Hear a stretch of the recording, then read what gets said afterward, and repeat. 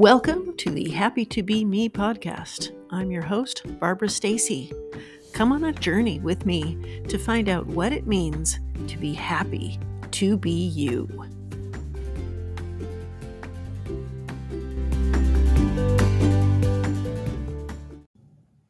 Hello, and welcome to episode 32 of the Happy to Be Me podcast. It's a new month, and I'm talking about thoughts this month. It's the second part of the model created by Brooke Castillo and how I was trained as a life coach. Circumstances, thoughts, feelings, actions, and results. Your circumstances are just neutral. Your thoughts are what create your feelings. Your feelings are what gives you the impetus for your actions, and your actions create your results. That's the model in a nutshell. So the second line of the model is the thought line, and the thoughts are the most powerful part of the model. They give you the ability to create results in your life that you couldn't barely dream of. Thoughts are the best part of the model, and it's really great to know that you have control, complete control over how you experience a circumstance just by noticing your thoughts. What is a thought? It's simply a sentence in your mind. It's just the way that you are experiencing something. I've told the airport story before, but it illustrates this very, very well. A friend and I were walking through the Atlanta airport coming back from a conference. And I was thinking about how much I love the airport. I love the Atlanta airport. I love how it's organized. I love how they have big screens that tell you exactly where everything is. I love how the plane train takes you from one set of gates to another. It seems very efficient. And I just love it that there are so many people that create this experience in the Atlanta airport that for me is logical, and I just find it to be an enjoyable experience. And as soon as I thought I love the Atlanta airport, my friend said, I hate the Atlanta airport. We were having the exact same experience walking down the hallway of one of the gate areas in the Atlanta airport, and one of us was thinking one thing, I love the Atlanta airport, and the other was thinking the other thing, I hate the Atlanta airport. Now, I don't know why she hates the Atlanta airport. I think I asked her, and she said that it's just busy and there's too many people and it's just difficult to get around. Those are all her thoughts about the Atlanta airport. I'm not saying they're wrong. They're just different thoughts than mine. Two people having the same experience, two different sets of thoughts. Knowing that your thoughts create your feelings is one of the most freeing things that I have ever learned. Knowing has helped me control my emotional life with my thinking. I am not at the mercy of my circumstances as much. I am not as much of a victim as I used to be because I have learned that I create that with my thoughts.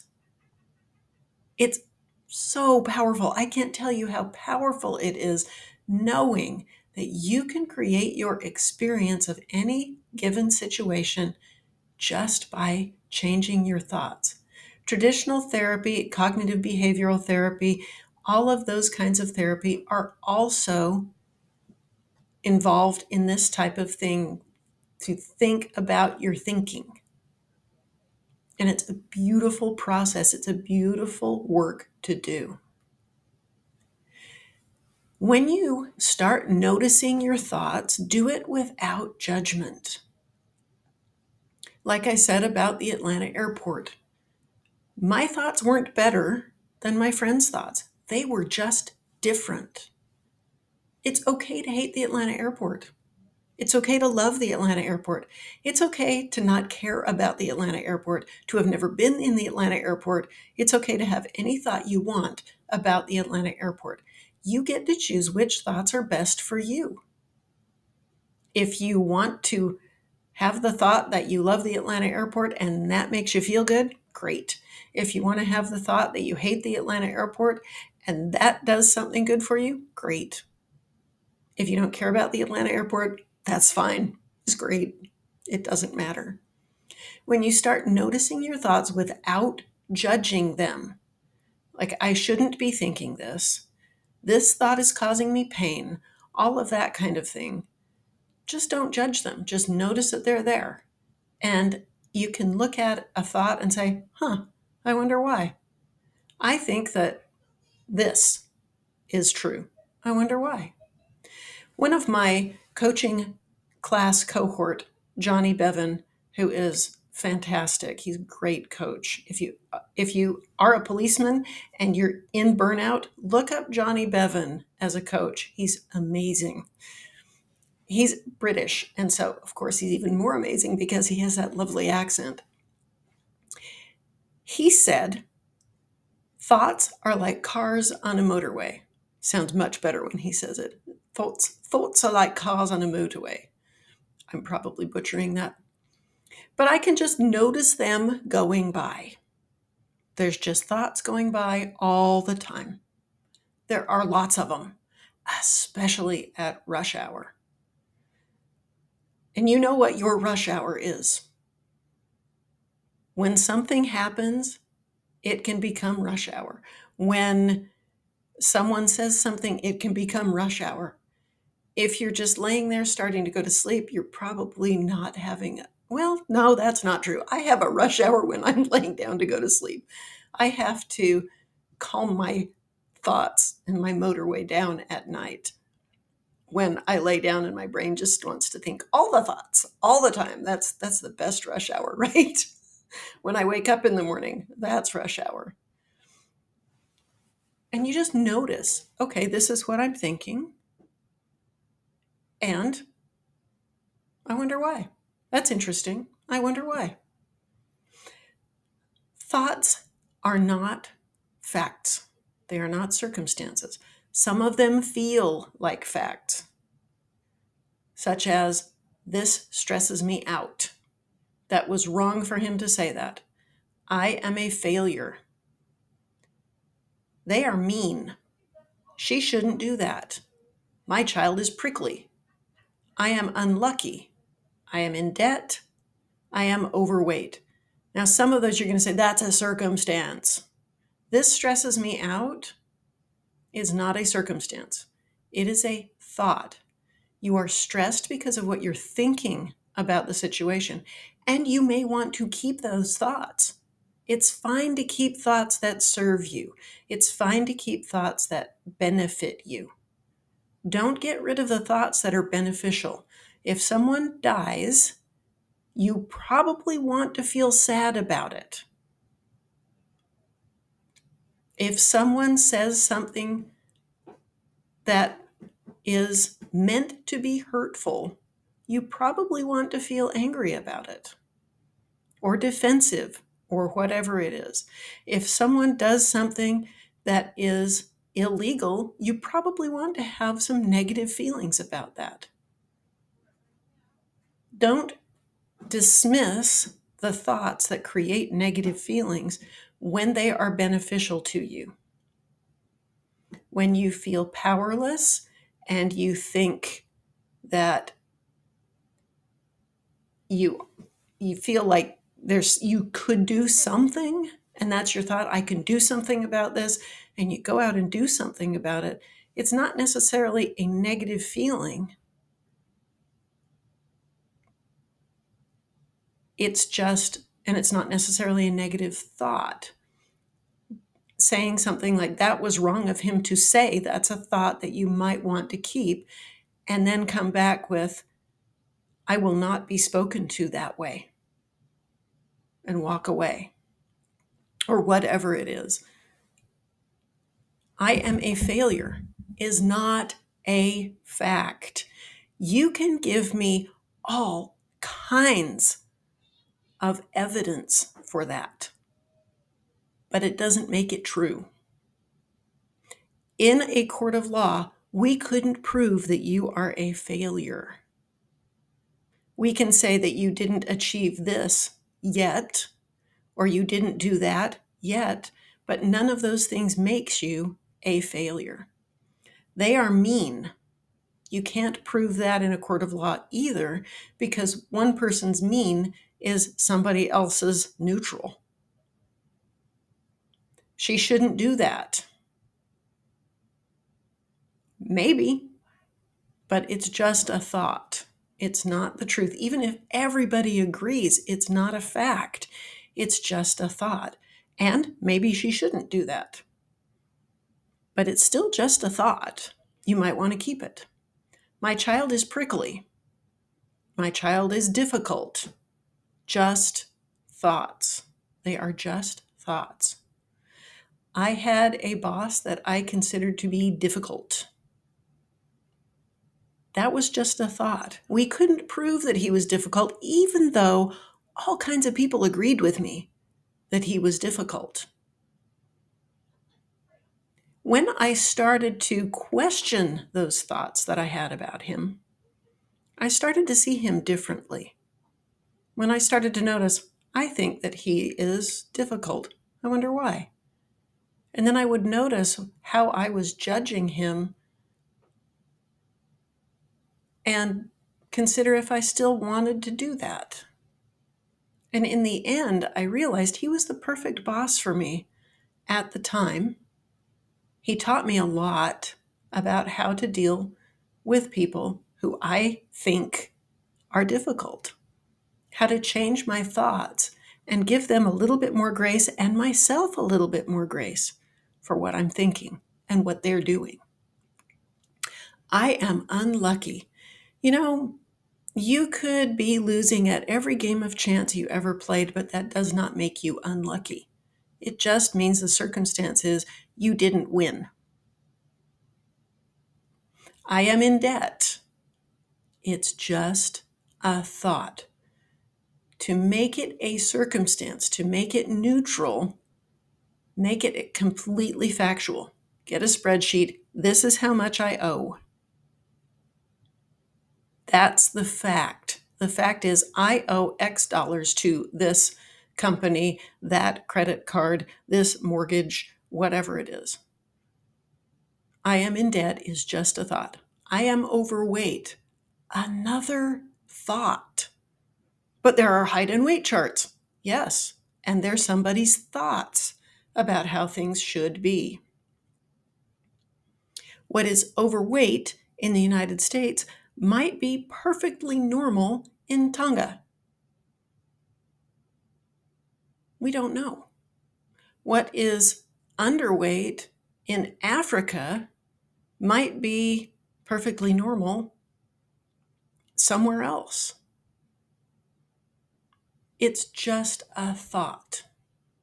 Thoughts can be sneaky. They can take a situation and turn it into something good, bad, or somewhere in between.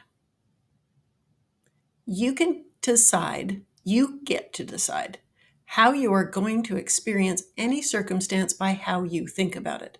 Now, thoughts can also be sneaky because some of them come, in fact, a lot of them come without our wanting them to even show up.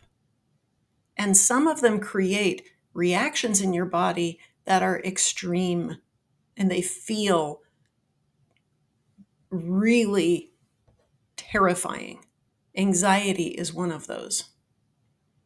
I remember I'd fallen off of my horse. Well, he bucked me off. He was scared. He never did anything like that, but he was scared. And I came off and I hit a fence and they thought I'd broken my neck. Fortunately, I hadn't.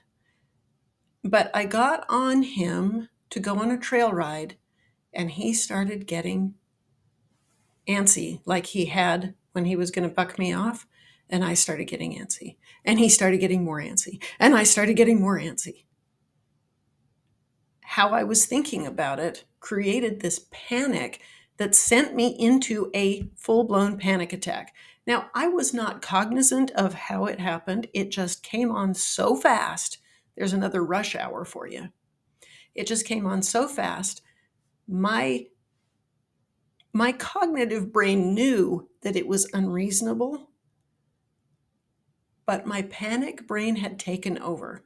Now, I'm not saying when you're in that circumstance that you should change your thoughts, because at that point, I don't know if there is a way. There may be some anxiety coaches out there that can help out with that. But I was not able to calm myself down. I was going back to the barn. I was just going to take the horse. It didn't matter. Someone else was able to calm me down. They took my horse. They put me on theirs, who was calm and easy, and I was able to calm down after having that panic attack. But it took a while. Thankfully, the other horse did not react to my panic like mine had. So you get to decide how you're going to experience any circumstance by how you're thinking about it. But sometimes in a circumstance like that, you aren't always able to control what you're thinking. And so don't beat yourself up for that. If you have panic disorder, if you have anxiety disorder, if you have depressive disorder, if you have some kind of a mental health diagnosis, don't beat yourself up, because you're not causing your own problems, but you can think about it differently. Okay, I have anxiety, but it doesn't have me. I have depression, but it doesn't have me, are a couple of ways that you can think about that. So I just wanted to put that caveat in there, because those of you who do have a mental health diagnosis will sometimes beat up on yourself by saying, well, I should just change my thoughts and I will be better. That doesn't always happen. Sometimes you need some chemical balancing with pharmaceuticals and some therapy or coaching to get you to a safer place. So let's get back to those of us who do not have a diagnosis. You get to decide how you're going to experience any circumstance by how you think about it. Don't try to change the thoughts so that you feel good. When you start noticing thoughts that make you feel bad, just be curious about them. It's better to allow the discomfort of a feeling than to try to feel good all the time. When I first learned about this, I just thought, well, all I have to do is change my thoughts and I'll feel better. That's not necessarily the case. I don't want to feel better all the time. I don't want to feel good all the time, because life isn't 100% good or even 80% good for anyone. It's about 50-50 for most of us. It's kind of like a roller coaster. There's ups and there's downs, and we want that. I remember a guy that we used to go bike riding with would say, it's so much more fun to go bike riding where there's hills, because there's differences in terrain. Where he lives in Florida, it's flat. And he said, I have to pedal all the time. But it's really nice to go down a hill and not have to pedal and to just enjoy the ride down. It is more fun to have it 50-50. There's good and there's bad, and they balance each other.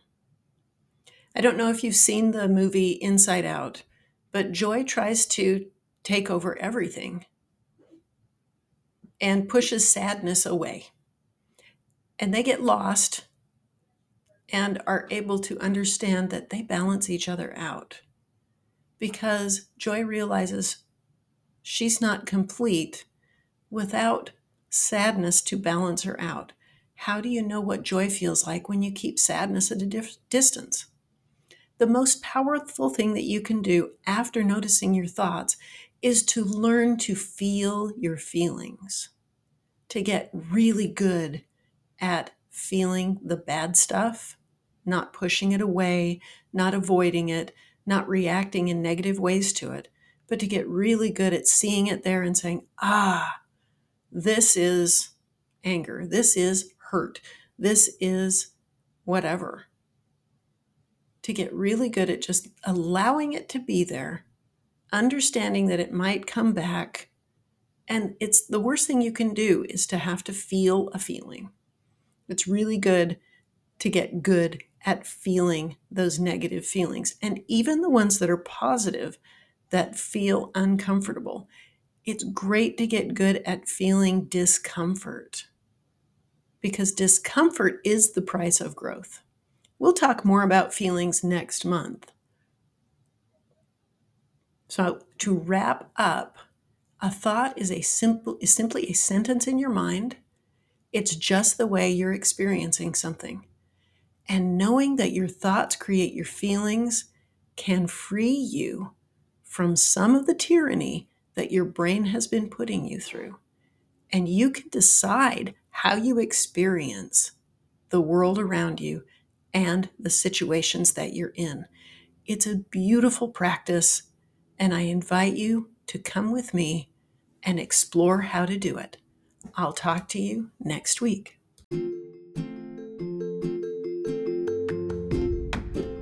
Well, there you have it. If something piqued your interest, feel free to join me at happytobemecoaching.com. That's happy, the number 2, the letter B, M-E, coaching.com. I'll see you next time.